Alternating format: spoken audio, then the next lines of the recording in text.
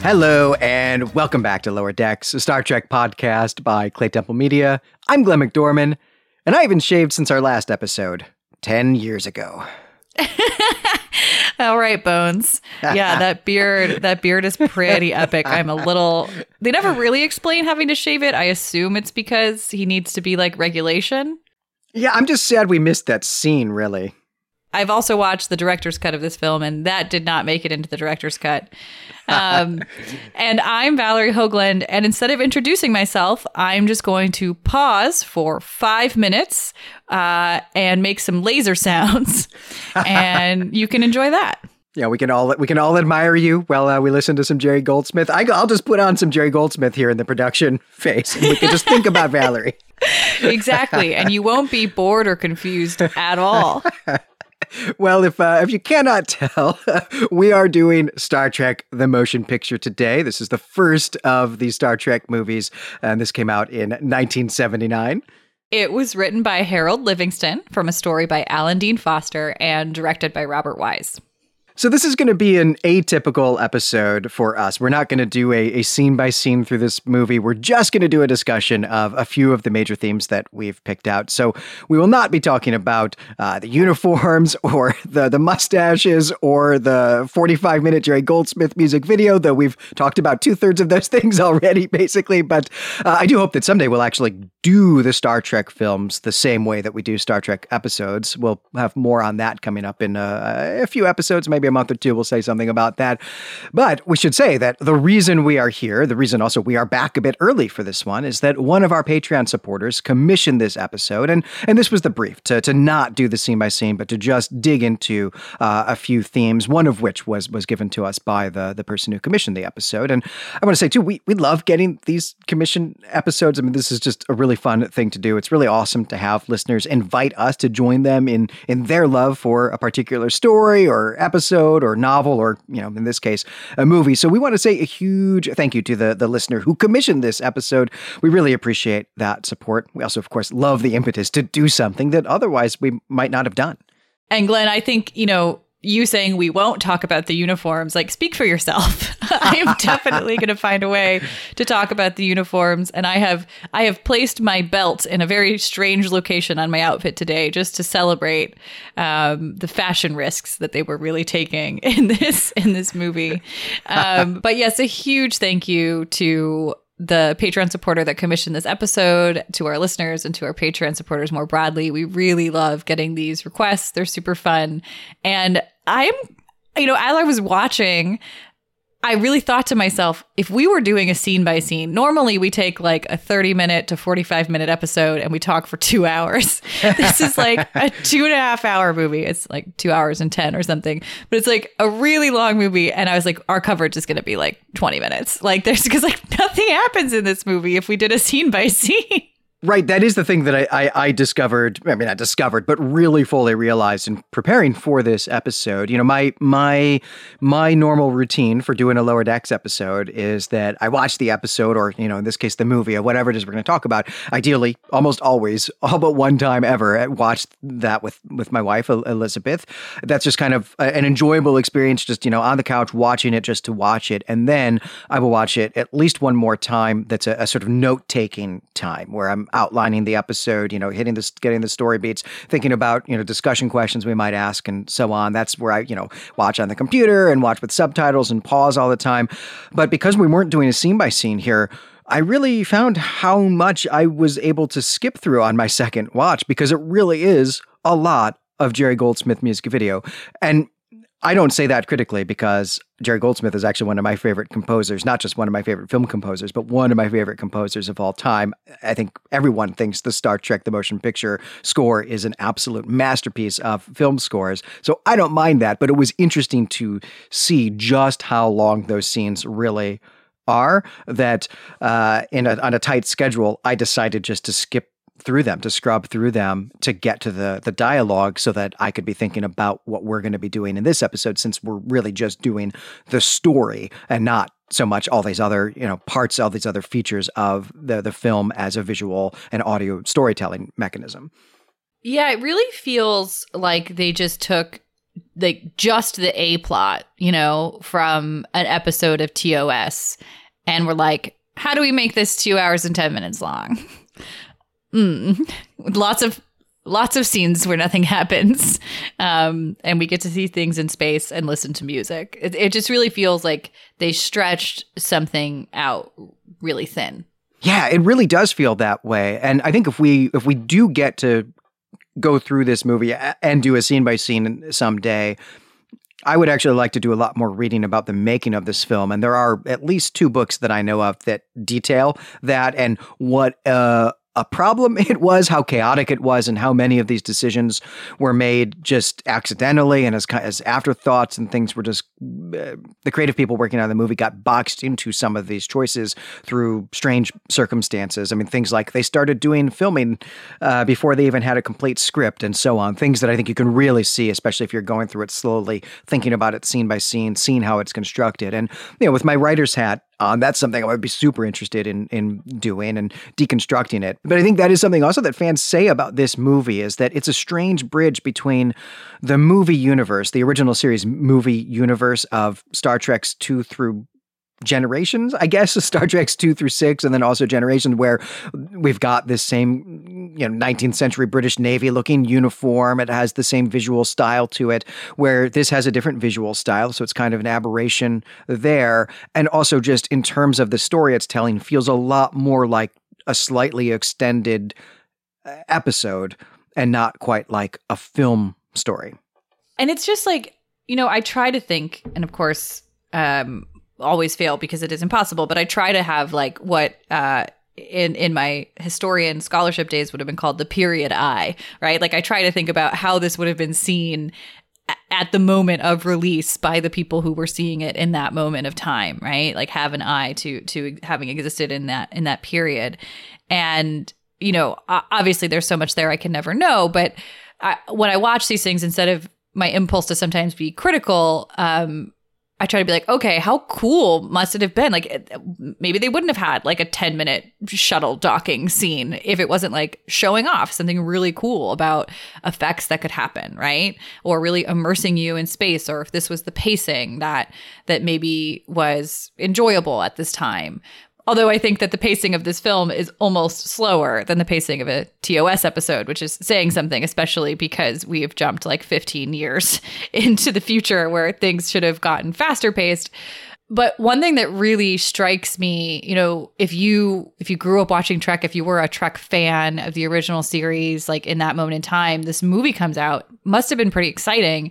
And you haven't seen these characters in, 15 or so years. And there's no like, they do it a little bit, but there's very little like what happened to them and what have they been up to since. Like it's very, very brief. And even like, the last episode of TOS, it's not like other finales in the Trek universe where we get a little bit of a sense of like what's going to happen next and what's going on with these characters and there's some closure, right? It's just like an episode of TOS and then there weren't any more. And now there's this movie. Right. We don't get an actual finale to TOS. It's just, yep, here's Turnabout Intruder. And then, there isn't any Star Trek next week. And, thanks for watching. I also think there is, so certainly there's that level of excitement that a person, a fan, a Star Trek fan would have had in 1979. Also, in 1979, you had to go see this in a movie theater. In movie theaters that are with screens that are double the size of our standard movie theater screens today, and with these amazing sound systems as well. And so I think the experience of the Jerry Goldsmith music video would have been a lot more awesome in a massive theater with those giant screens, sitting in the dark with other fans who have all been yearning for Star Trek to return for a decade. That's a totally different experience than just watching it, in our living rooms with, like our cell phones to distract us and so on. Not to mention, Shatner looks great. Nichelle Nichols looks amazing. George Takei is really in his prime. He looks fantastic as well. He's been working out. Like they gave him the short sleeves for a reason. And same with Nichelle Nichols, I think, as well. So, there were a lot of I just like the joy of getting to see these characters again, must have been huge. So let me actually ask you, Valerie, before we get into doing the thing we're really here to do, which is talk about the themes. Have you ever seen this movie in the theater at all? No, gosh, that would have been cool. I mean, I don't think that I would have had the opportunity aside from like, when I was in college in Seattle, there was a movie theater that showed, old films, things that hadn't come out that week, is what I mean by old films, and like midnight showings. And maybe it would have cropped up in that scenario. But otherwise, I'm not sure I would have had the opportunity to, the way that, for example, I did see the first 3 Star Wars films, 4, 5, and 6 in theaters when I was young, because they were remastered and put out. And you could go do that. But I don't think that was the case with Trek. And I also, haven't been a Trek fan that long, right? It's been maybe 10 years of my life, maybe less. Right. So just not a lot of opportunity there. But I've never seen it in theaters either. I guess from time to time I do say that I have seen some of the TOS movies in theaters when I was a kid. And I guess I was 1 when this movie came out, I guess.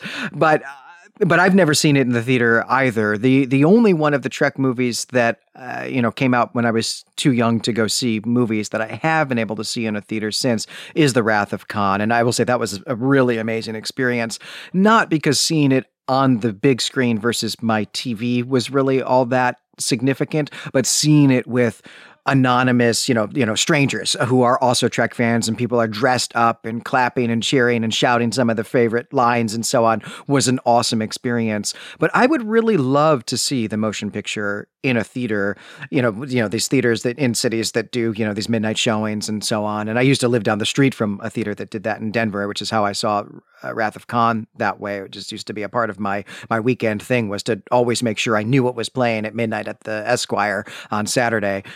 Saw Raiders of the Lost Ark there, and lots of other movies that way, which was super awesome. But this I don't ever see this happening anywhere. I think this doesn't, I think that from a theater's perspective, if they're going to put on a Star Trek film, a classic Star Trek film, this is just not going to be it, because it's, I think, got such a mixed reputation in the fandom. Yeah, I mean, fair. Look, what we're going to have to do is we're going to have to get that bed and breakfast, and we're also going to have to purchase a theater and take on this task ourselves. To be honest, like, I would go to my movie theater all the time. Like, that sounds great. I mean, I don't think we need a big theater. I think we actually just need like a barn. I think we just make a drive-in or an outdoor theater, that would, with an amphitheater. I think just do that. Man, okay. I had let this dream go, but I'm back on it. I'm back on it. I mean, we could not only serve Trek-themed cocktails at this barn or drive-through or drive-in or whatever, but I am really excited about the possibility of developing Trek-themed snacks. All right. Well, let's actually get into talking about some of these themes. So, we just said we weren't going to talk about any of these things. We just did for, 15 minutes or something like that, because that's how we do things here. But we are not going to do a scene by scene for sure. But I do actually just want to start with a small, very tiny summary of the film, just to orient people who maybe haven't seen it in a while. And so really, I'll just say that, hey, in case you don't remember, this is the one with V'ger. It's the one where the interstellar NASA probe Voyager 6 comes back to Earth to share its data, and it turns out that it has achieved consciousness over the last 3 centuries, and it wants to meet its creator. Also, it doesn't realize that not all life forms in the universe are machines, and that causes some death and destruction, and Earth is in peril, and Kirk has to save the day. That's more or less the synopsis of Star Trek: The Motion Picture. But let's start there. Let's start with Kirk and Kirk's character arc. When we first meet Kirk at the beginning of this movie, it has been several years since he's been out in space. He's got a desk job now. I mean, it's an important desk job. He's like chief of Starfleet operations, but, still, he kind of hates it, and he wants some adventure back in his life. But it turns out that maybe he's lost his mojo, and we might even be able to call this movie Star Trek: How Kirk Got His Groove Back. It seems to be kind of what's going on here. So I guess really what I want to do to kick us off here, Valerie, is just to talk about Kirk's leadership style, maybe the trajectory of that through the story, because he's kind of a jerk at the beginning. Yeah, I mean, and I would actually go so far as to argue that, like, Kirk does not save the day. That Kirk actually has very little to do with saving the day, to be honest. It's mostly Decker and Spock seem to really be the people that save the day, and Kirk is just there being confused. and befuddled. And I will say that, like, I think, as with almost everything in this film, because there's very little dialogue, there's very little character development, right? There's very little other than like the basic exposition of plot as it happens, and then extended visual and musical scenes.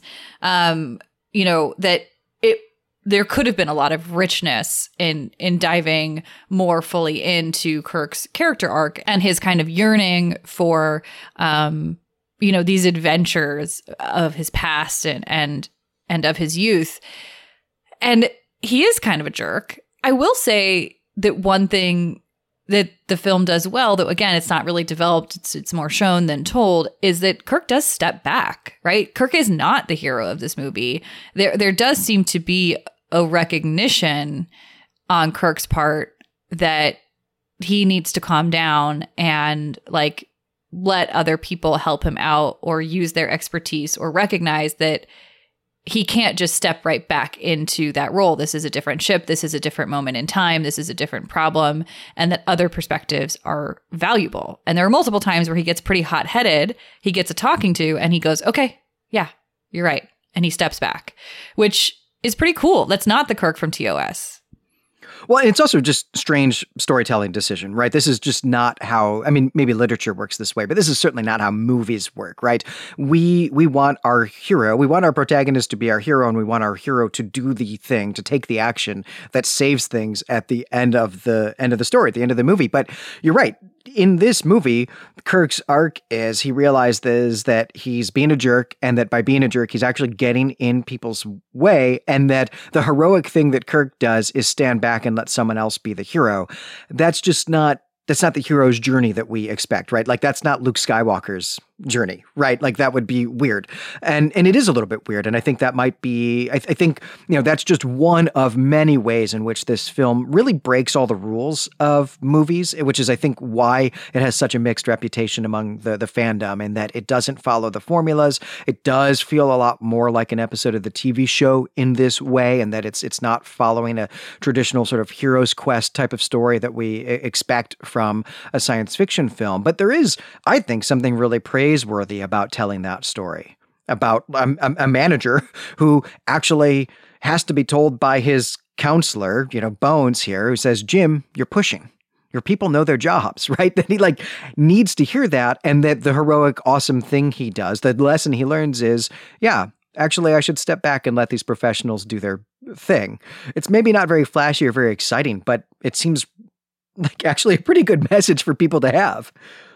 Yeah, and I'm thinking too of something we see in movies a lot, and especially nowadays, of the character of Decker, the captain of the ship before Kirk takes over, who we haven't really spoken about yet, but who drives a lot of this, right? He kind of fills that role of like number one, who pushes back, and that character so easily becomes like a one-note, arrogant jerk, right? Like that it's just like two people power grabbing at each other. But something that Trek does really well often in navigating the like captain and commander, first officer roles is that it allows for, what in couples therapy we would call accepting influence, right? Like the hallmark of like couples who are really good at being couples is that even in conflict, they can accept influence from one another, and take accountability, and be like, right, okay, that was a good point. And, again, not a lot of character development in the movie, but you really do get this sense that like Decker is not just arrogant. He just is passionate and willing to stand up for and advocate what he believes is right. And the fact that he has a lot of knowledge and is competent and could be useful. And he does so in a way that at many points is deferential to what Kirk is going through. But, we rarely see examples of people who are in the lesser position of power standing up to the main authority and actually being listened to, or being able to negotiate with them to find a better solution, right? To like bring both perspectives together to find the thing that is best. And Decker and Kirk actually do that pretty well in this film, even though maybe they intended to set up a more contentious relationship. Yeah, there's this great scene where Kirk is, barking some orders. He wants to do X, and Decker says, whoa, is that a good idea? Maybe we should do Y instead. And Kirk gets really mad, but Decker says, as XO, as first officer, it's my duty to point out alternatives. And this is some great Shatner acting here, but like Kirk, is in the middle of ramping up to fire back to escalate this argument, but actually stops himself, still makes the gesture he was going to make, but in fact does it with a smile, like almost a kind of like self-mocking smile, and says, "You're right. Keep at it," and that's a really great moment, because he's really exhibiting some qualities of good leadership there. Now, we're 2/3 of the way through the movie when we get to that point. In fact, I would say that that's actually a really important marker between, as we're getting ready to go from Act 2 to Act 3, is showing Kirk at this stage of his journey, because that is not how he was acting in Act 1, for sure. Yeah, no, though he does listen to Bones. Like he lets Bones talk. He lets Decker talk. He doesn't totally lash out and shut down and not allow for anything and, go stomping around tyrannically the ship. Around the ship tyrannically is how that sentence should be said. But go ahead. But it does seem like he does kind of just want Decker around so that he can fight with someone, so that he can tell someone what to do, so that he can feel like he's the boss, but then realizes that's actually no way to lead. I mean, Kirk's, maybe we should characterize how Kirk is at the beginning, or specifically talk about some of the scenes that we're thinking of here, rather than just kind of paint with broad strokes here. Because at the beginning of the film, Kirk is he's really brusque and really bossy with people. And maybe Kirk is always a bit brusque and a bit bossy, but he's always really been charming. Well, or at least typically, frequently been charming while doing it with a smile, doing it in this way where what he's wanting is to be quick, and really actually does know that his people know their jobs and so on. But really, just even the first time we see him in this film, he's interacting with the Vulcan science officer of the Enterprise, a character named Sonak, who dies pretty quickly in the film and has to be replaced by Spock, which is great for Spock and Star Trek fans, not so good for Sonak, I guess. But, he cuts him off. He bosses him around. He's actually also going to a meeting where he thinks he's going to boss around his superior as well, and it's only going to take 3 minutes at the most in order to do that. He gets onto the Enterprise, and there's an ensign there who wants to escort him to the bridge, and he says, "I think I can find my way." But he's not jokey, charming Kirk when he says that to this ensign. He's almost angry at this ensign for thinking that Kirk doesn't know his way. It's as if Kirk really has something to prove, and really, who does he have to prove something to if not himself? But that seems to be characterizing how he's acting in the first act. Totally. But even in the first act, you get his breakdown, right, of that. Like, there's also a scene where he's trying to find his way and can't, and asks someone, right? And then that person is pretty brusque with him in return, just keep going that way or whatever, right? And you see him kind of being a little bit sad and confused, and coming to this realization even early on that he maybe doesn't know what he thinks he knows. And it's, I think as always, when we go back to these earlier things, these things in Trek that were the first example of that thing, it opens my eyes to seeing how this has really become a trope moving forward. And, this is the way that the motion picture starts is the exact way that Picard starts in Star Trek Picard that just came out this year, where he's been out of Starfleet, so it's a little bit different. It's actually maybe more like Bones. There's always this trope of I left Starfleet, or I had a desk job and now I'm coming back, right? Which is we get this all the time in Trek. And you see Picard go to his superiors and basically ask for something, ask for a ship, ask to be reinstated, ask to be able to go and do something, and get just totally destroyed and told absolutely not. Which is so different than Shatner. Just we don't even get that scene. We don't even get the scene where he asks for the thing, and he certainly gets it, which was an interesting decision on Starfleet's part. It's also confusing to me that we go through this film, we go through this arc of Kirk accepting influence. Yet we end the film with him like getting his commission back. Like the end of the film is very confusing, where he just gets to be like, let's go explore now. It's like, don't you have to go back to your desk job and like file a report on what happened? Like what, like you can't just do that. Right. And we know from the beginning of Star Trek II, The Wrath of Khan, that he's going to go back to being an admiral with a desk job. I think it's a different desk job at that point, one that maybe he's better suited for, actually. He seems to be in charge of training cadets or something. But yeah. He's just taken the Enterprise for a joyride. He's like, there's no real hurry to get back. Look, we saved Earth. Let's just go out for like a week and then I'll come back. I mean, like, what's the worst that can happen to me? I'll get demoted to captain, which, is the exact plot of Star Trek 4, or the end of Star Trek 4 anyway, the one with the whales. Well, I want to actually use a word here to describe Kirk that I'm surprised that, almost half an hour into this episode, I have not said so far, which is arrogant. Because this is the real characteristic of him at this point, right? The impetus here, the plot of this movie is that there's, V'ger with its like 82 AU long, astronomical unit long cloud or wide cloud coming to Earth. And we're all afraid and somebody has to save Earth. But because we live in a paradise, all of the spaceships are, patrolling the neutral zones. And the only ship that we've got here is the Enterprise, which isn't ready. The ship itself, physically, like engineering wise, is just not ready to go. And the crew is, not fully staffed. And the captain is brand new. And the science officer is brand new. And Kirk says, I need to be on that ship because of all the people on or near Earth right now. I am the most qualified to go deal with this. And maybe not even I am the most qualified, but I am the best person. I am the person who can save the day here because I have saved the day so many times before. That's some real arrogance there that maybe isn't deserved.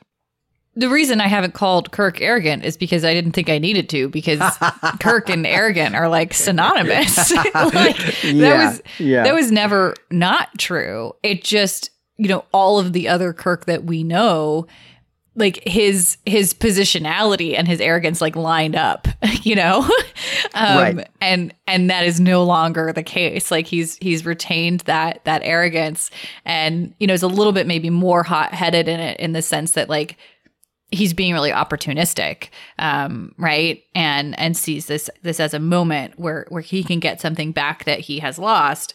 But yeah, I mean, he's always arrogant. That's literally the whole character. But he gets called out right away. Decker's like, literally, when I got this assignment and you recommended me for this assignment, you told me how jealous you were and told me you were going to be looking for a way to like, get back. And I think that's what you're doing right now, dude. And he's just like totally right. He's so right. And, maybe I think really at the heart of this film, I think this film has nothing to do with special effects or the music or V'ger, but really is just about like a Spock Kirk Bones reunion, and returning to that triumvirate. And, we even close the film with that like quippy, the three of them on the bridge kind of interaction. It's really a lot about their friendship, right? Similar to the way a lot of TOS, almost all TOS episodes would close. And it's the fact that like that Decker sets up this opportunity for Bones to come in as that like moral reason voice, and then for Spock to come in as this logic voice, and for those relationships to develop and for us to get to see those again, right?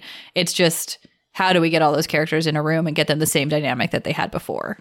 That is 100% the core of this movie. And actually, that's a nice segue into the other theme, or one of the other two themes that I really want us to talk about, which is love and friendship. Because, and you've pointed out, you've really nailed where those things intersect. Because I wonder, and I'll just pose this to you, Valerie, as a question. Do you think that Kirk would have learned the lesson and backed off and actually let Decker and these other professionals do their job in order to actually save the day? Do you think Kirk would have been able to do that if Bones hadn't been there?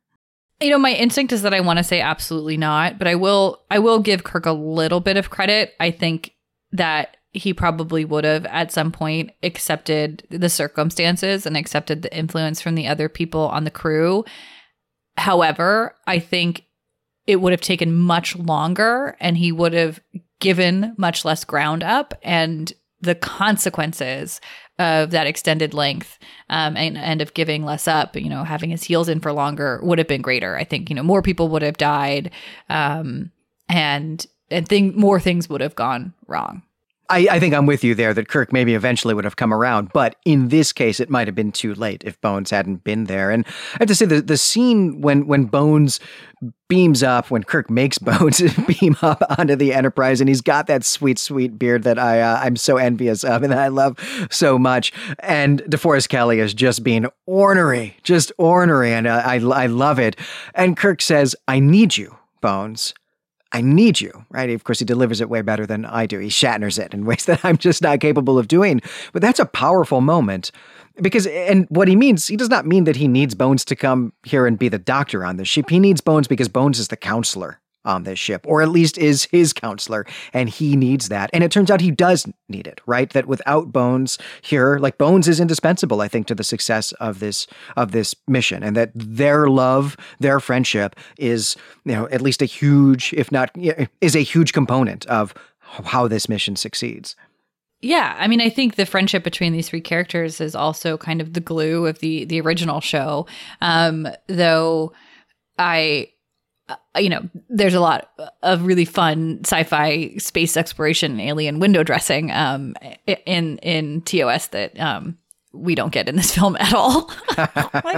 like literally at all. Everything is so beige for so long. Yes. But I really don't want to and will not reduce the friendship between Kirk, Spock, and Bones to something so akin to romantic love. I think we really need to leave space for like the friendship love that is between them and like kind of how cool it is to show three men kind of so in love with each other as friends on a friend level, bringing their various skills to play and learning from one another. I think that can really stand on its own. I also think if you are inclined to do so, that, if you are inclined towards slash fiction and shipping, that like this film is basically like 2 hours and 10 minutes of homoerotic subtext. Like the amount of times that these men tell one another passionately that they need each other and like hold hands and stare longingly into each other's eyes is really striking. And if you want to look at it that way, that's like a fun way to look at it. It creates some good laughs. There is some dialogue in here that is really intensely homoerotic. And I love it very much for that. But at the same time, I want to be able to have it hold as an example of friendship without it having to be read as homoerotic, and just be like, no, men can form friendships this way that are also platonic. Yes, and I do think it is actually really great that we get a lot of body language and a lot of touching that demonstrates that as well. That it's not just this sort of aloofness, like physical aloofness of giving each other space. There is a lot of handshaking and clasping and so on that happens in this film that I think is actually really quite great to see. The first instance of it actually is just prior to the first installment of the Jerry Goldsmith music video when Scotty is flying Kirk up in the shuttle, and Kirk announces, reveals, I guess, to Scotty that he's going to take command of the Enterprise. And Scotty, looks deeply into Kirk's eyes and grasps his arm. Kirk also does a Scottish accent for some reason in that scene. But it's a really lovely scene. That's such a good part. Oh, I loved it so much. And neither of them are very good at Scottish accents, but it was a great scene. I know it is. It absolutely is a great scene. And I do love when Bones gets on board too, right? The getting the band back together stuff is all really amazing here. And I think, Spock he has dialed Spock up to 11 in this movie. We'll talk a little bit about his internal journey in a little bit, but here, kind of under this subject heading of love and friendship, Spock could not have a more opposite reaction to getting on the Enterprise than Bones. I mean, if he was trying, right? He won't even acknowledge other people like Uhura and Chekhov and Sulu when he's on the bridge, like just doesn't even acknowledge that they're talking to him. He is so shut down from his emotional side here. And he and Bones are just total opposites. I would have liked to have seen Bones move a little bit. I think he's maybe, of the three of them, a character that doesn't have a lot of movement in how he's accepting influence from one another. I really wish that in that scene at the end where Spock kind of expresses his love and appreciation also for Bones, that we had gotten something back from Bones there too. And I know that Spock is often a vehicle for just like making jokes about how dehumanizing it is not to have emotion. And I find that, as always, just like sad and frustrating because I think Spock is so precious. But Spock's character changes a lot. Kirk's character changes a lot. But Bones doesn't really. He's still just like a stubborn jerk who's right a lot. Well, to be fair, though, to Bones, Bones' reaction to Spock is really heartfelt, right? I mean, he announces that he's really excited to see Spock. He's so glad he's there. And Spock does meet him with an icy stare, and in fact then insults Bones. He says your predilection for insignificance or something like that is still on full display since the last time I saw you. So I think that Spock's turnaround at the end is meant to be a beat in that arc, but the beats might just come too far apart to really feel like that. That might be some bad storytelling there in terms of how you're spreading out the beats on that emotional moment, that emotional arc. But I think that's where that's supposed to fit in. To be fair to Bones. That is fair. I think maybe I just wanted a little bit longer of a shot on Bones in that final like scene where Spock is in sickbay and clasping Kirk's hand and Bones is also there. I would have liked a little bit more from that scene, but you're totally right. Spock walking onto the ship is like heartbreaking. He just like destroys the hearts of everybody on that bridge. And I think McCoy says something like, "You're just as warm and sociable as ever." And as you said, the line is like, you haven't changed either, as your continued predilection for irrelevancy demonstrates, which is like a sick burn. Like, it's so good. But there's also this moment where Uhura runs up and is basically like, we missed you. We love you. Like, we all feel this way. Please accept our love. And he just does not. And it's heartbreaking.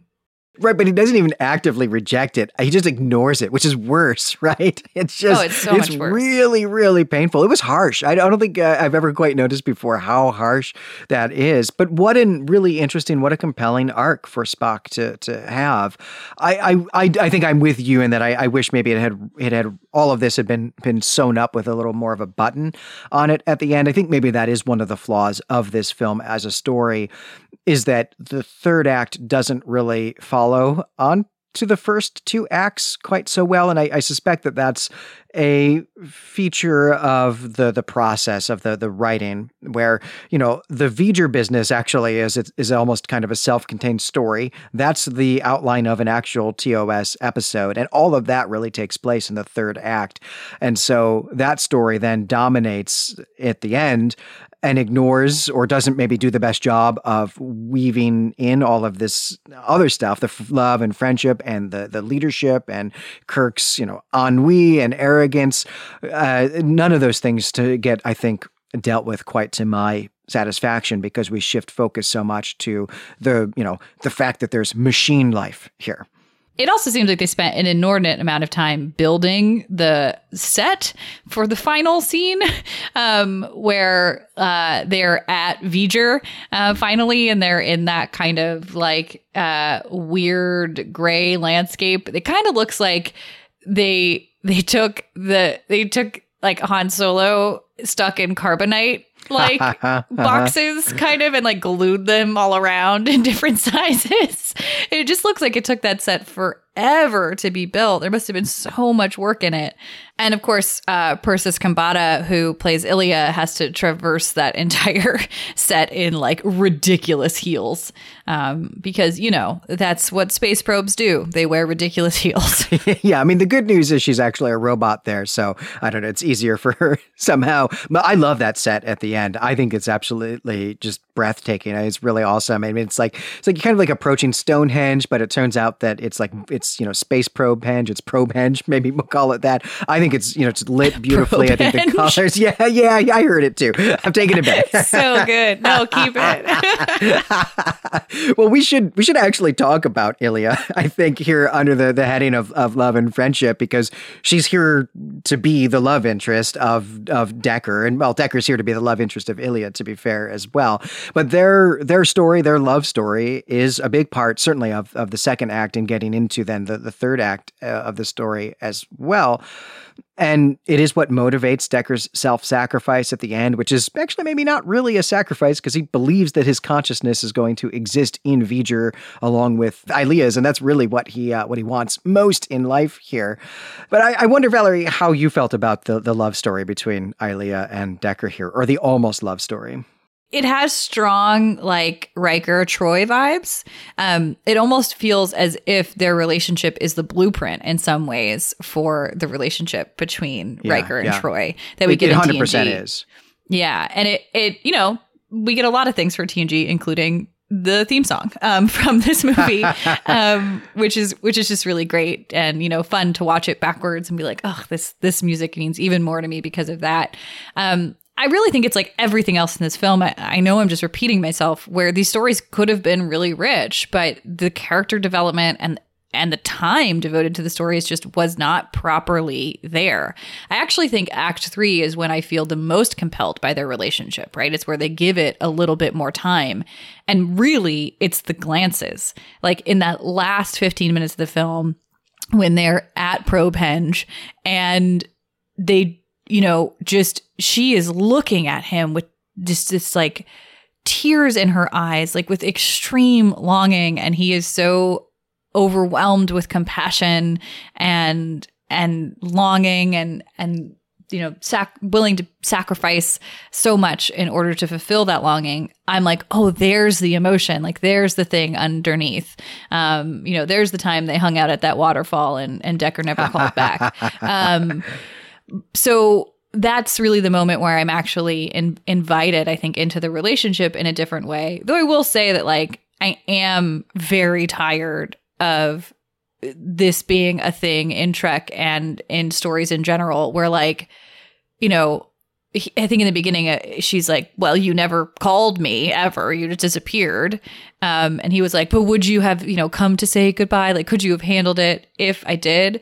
It's it just don't disappear on people who you're madly in love with. Don't do that. That's bad. Have the hard conversation. This isn't, I think there's this, these brutish abandonments stories that then become the catalyst for love and lust and mystery and intrigue. And no, just show up and have the hard conversation. I want that love story. Yeah, people need to stop reading so much 19th century poetry and just be happy functioning adults.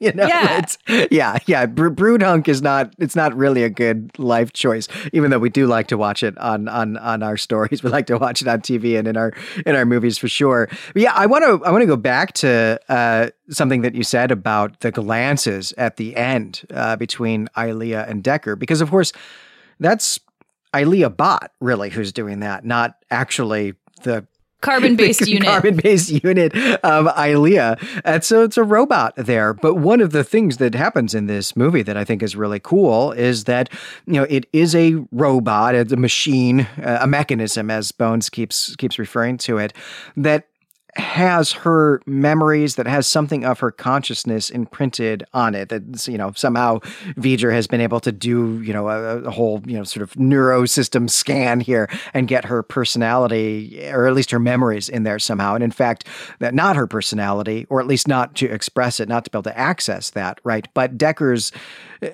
able to get beneath all of the computer programming, the robot programming of Ilia Bot to reach the actual Ilia who is buried in there, whose memories are in the hard drive that's here in the robot. And he's able to do that because they have this love for each other. He's able to get to her, and Ilia Bot starts to become an actual person, an individual person here at the end of the film. As you're saying this, a different perspective comes to mind, which is that, and they do a lot of building, right? Of like, oh, she's in there somewhere. If only we could draw her out with this headband. But like, I actually wonder if the glances that Alia is sending to Decker in Act 3 here aren't Alia. Aren't that she, she's found a little bit of her emotion in that hard drive, though that would actually be a nice tie-in to like the themes with Spock and Bones. But I actually wonder if that's V'ger, right? They do refer to V'ger as a child, right?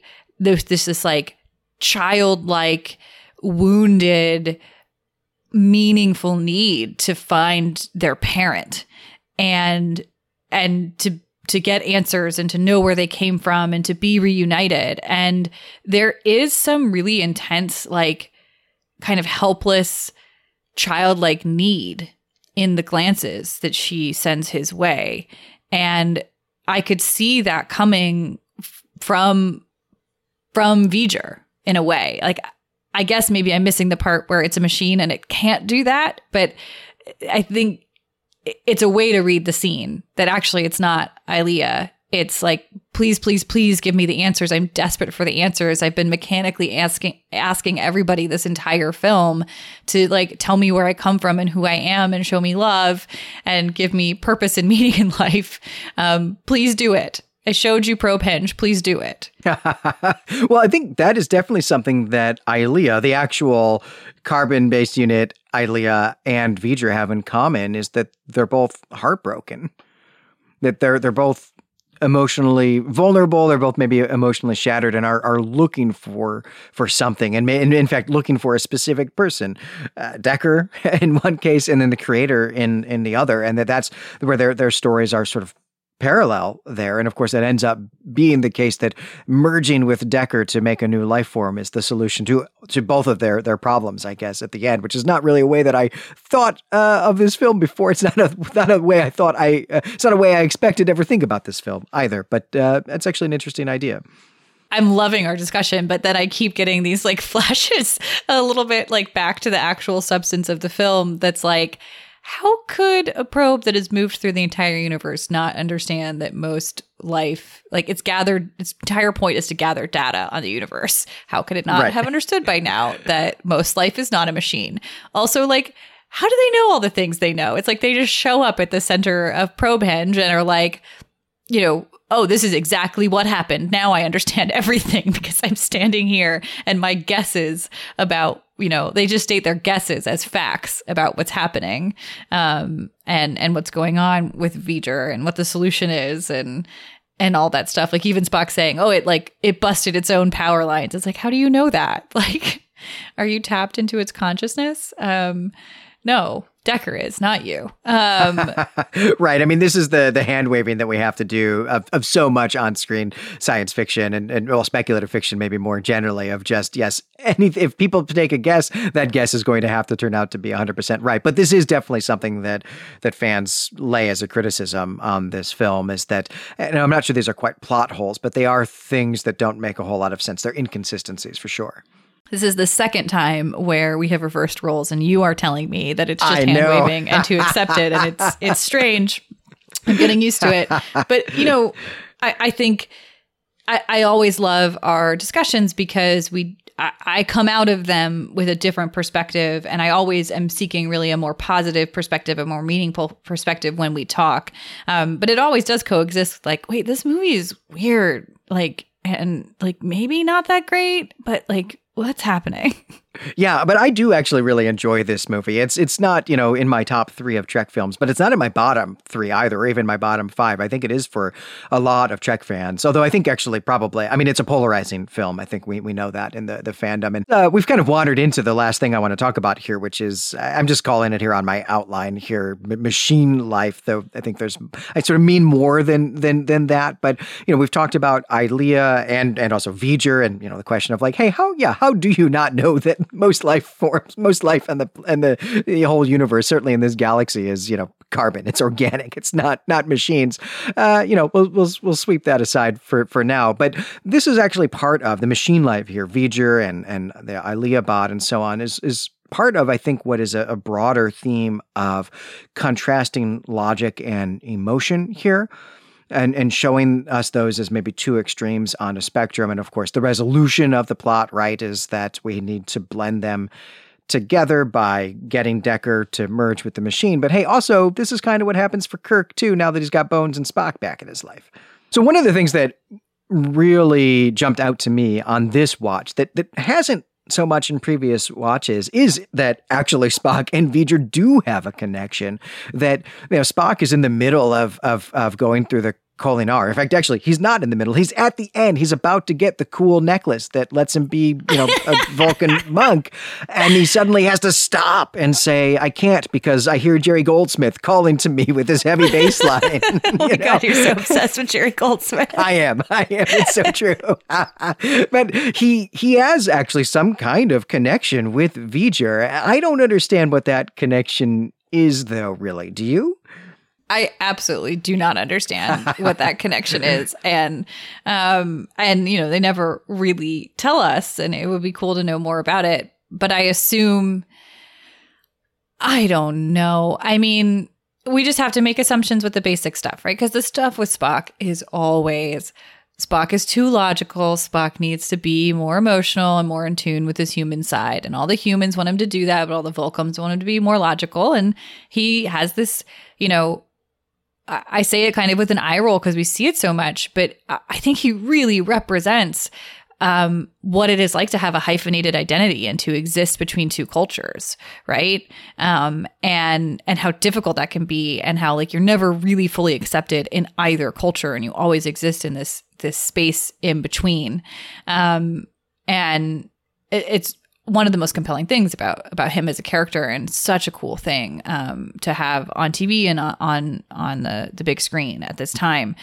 But it's all really just a mechanism for, I think, Spock to step away from going 100% into logic and to continue to seek the balance, right? To continue to seek to be what he is, which is half Vulcan and half human, and to try to operate in that space in between.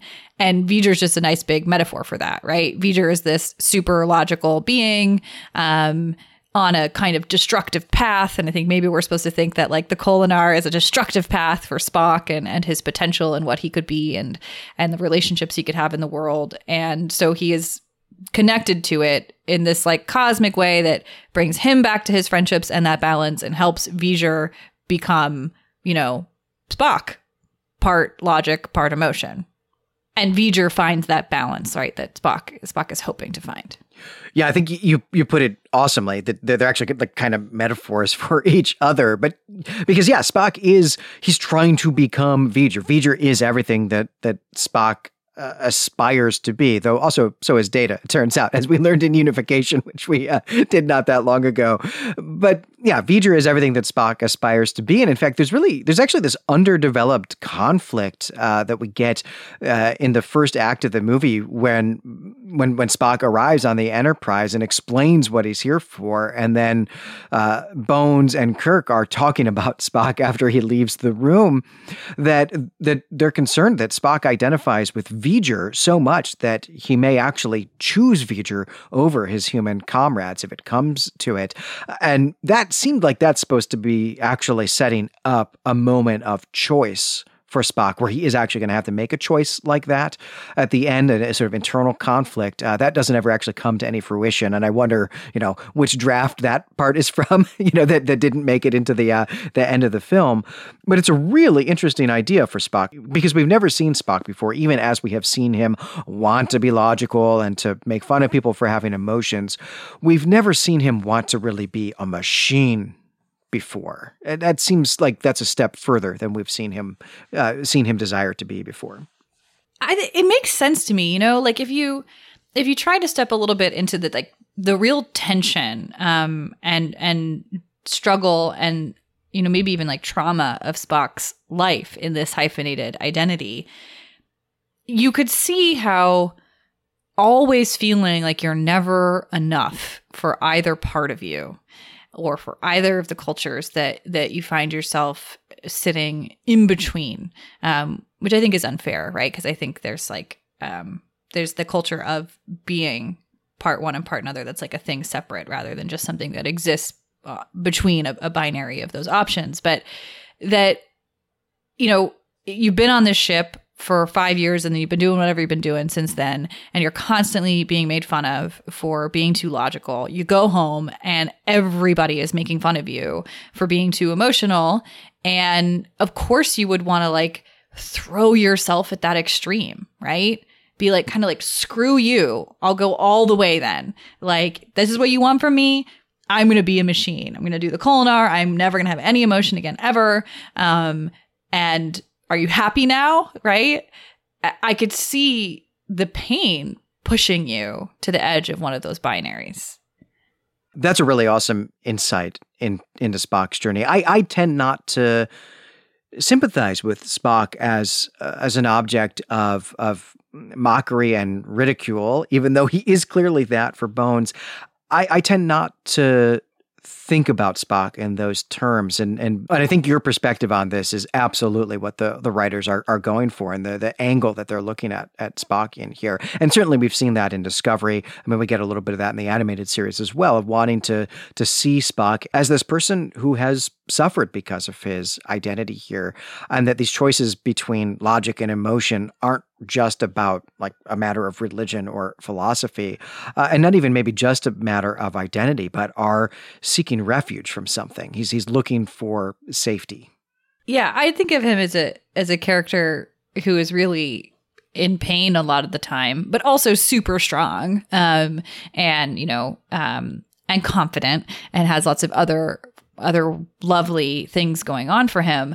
But this is why I am so into the stuff about Vulcans that we get in Enterprise, because I think it makes so much sense that that Vulcans are these very, very emotional people, and the logic is a reaction to trying to fight those impulses, which, you know, if you can think about maybe what the human suffering would be for a character in that position, Spock's suffering probably has more depth because of the depth of emotion that a Vulcan feels by comparison. So, but you know, I'm a Spock apologist. He's my favorite. Kirk, Spock, Bones. It's always Spock. I know you're Kirk, and you know we're well rounded because your wife chooses Bones. So, you know, that's the perspective you're going to get from me. And as always, and as you spent some time doing today, even you always try to make me come around to Kirk a little bit.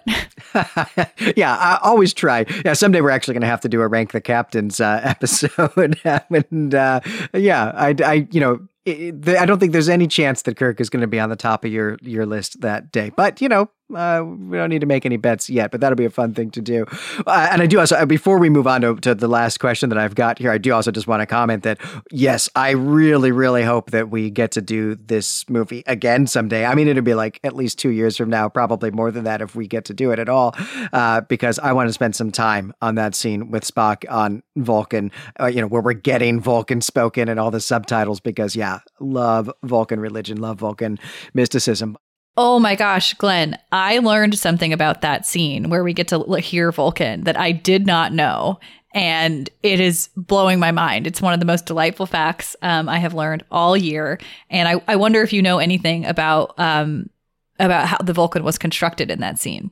No, I don't. And please tell me. I'm excited to hear this. So they filmed the scene in English. So with the exact words that you see in the English subtitles that come up on screen. And then had aspiring amateur linguist James Doohan watch the scene muted and come up with sounds that matched the lip movements of the actual English and then dub it over. That's crazy. It's crazy.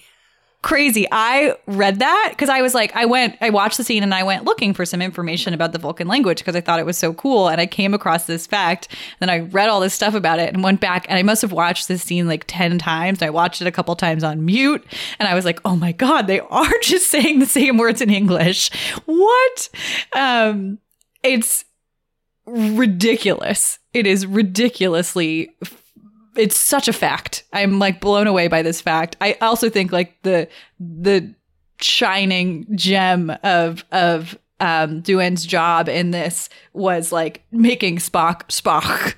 Yes. Yes, though she doesn't actually pronounce it the exact same way any of the times that she says it. She says his name 3 times, and it's slightly different each time. Elizabeth and I, we had to pause and discuss that, but somehow did not notice this basically just like lip syncing that's happening here. That's really cool. I mean, we're going to go watch it like immediately. I'm going to run upstairs as soon as we're done recording and like make Elizabeth watch this with this new information that I've got. But yeah, we'll really dissect this scene someday when we do this movie with our normal format. But I do have one more question here on the theme of machine life before we wrap up today, because the ultimate resolution of this film is that V'ger gets what it wants and then decides to leave the Earth alone. It's also the exact plot of Star Trek 4, except that, it doesn't need whales right now. What it needs is not emotions, actually, but imagination, which is interesting because we have been thinking about the binary here or the spectrum here as being emotion and logic. But really, at the end, it's what V'ger needs is an imagination so that it can imagine that there might be things that it doesn't know, so that it continue to have a sense of purpose, so that it can create its own sense of purpose, in fact. And in fact, the line is, out of our human weaknesses. And I found that really interesting because I'm not sure that logic can't do that. I don't think that it's illogical to surmise about parallel universes and alternate realities and so on, which are the things that are invoked here. In fact, I think that math and logic actually demonstrate that those things might be likely to be true in ways that are actually hard for us to grapple with ourselves, right? But the actual logic suggests that, in fact, maybe reality is different than our senses show it to us. That like our imaginations actually might be more limited than logic in this case. But I don't know anything about logic or math or physics, so I don't know. I just wondered what you thought about that. Yeah, I mean, I think you're like asking us to consider a different, like to imagine a different definition of imagination, right? One that goes beyond our construct of imagination being an emotional kind of whimsy and fantasy, and to say that like, you can imagine, like conjure up future images of different things with logic as well, and that is also really valuable. So to reduce imagination to this emotional quality is to miss something. And I think this is something that it goes without saying that I love and am obsessed with Star Trek. But one thing that I don't love about it is the way that it always places humanity and human knowledge and current day human conceptualizations of things. And by that, I often mean, Western conceptualizations of things. Really, we're not representing the full spectrum of humanity with this American show. But I think that there's not a lot of willingness often to integrate or accept other perspectives of ways of conceiving the world or frameworks of the world. And so ultimately, I think it's not about V'ger needing emotion or needing imagination to survive, but maybe more about like V'ger having reached the limits of its worldview and its framework and lens for looking at the world and the universe, and needing to integrate knowledge of other worldviews and frameworks in order to carry on in its curiosity and learning and growth. And to reduce that to the word imagination, I think probably, as you're suggesting, is a little bit of a misstep.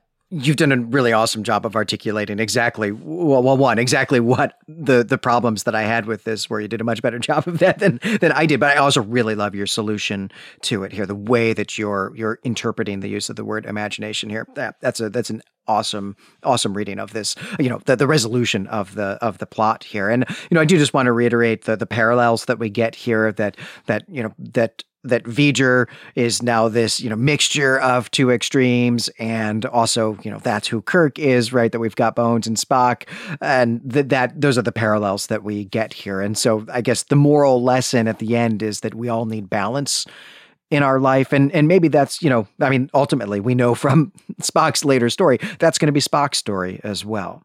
As you were saying that, it made me realize too, like, I wonder if V'ger is just a metaphor for like different parts of all three of these characters, though again, I think Bones gets a little bit left out.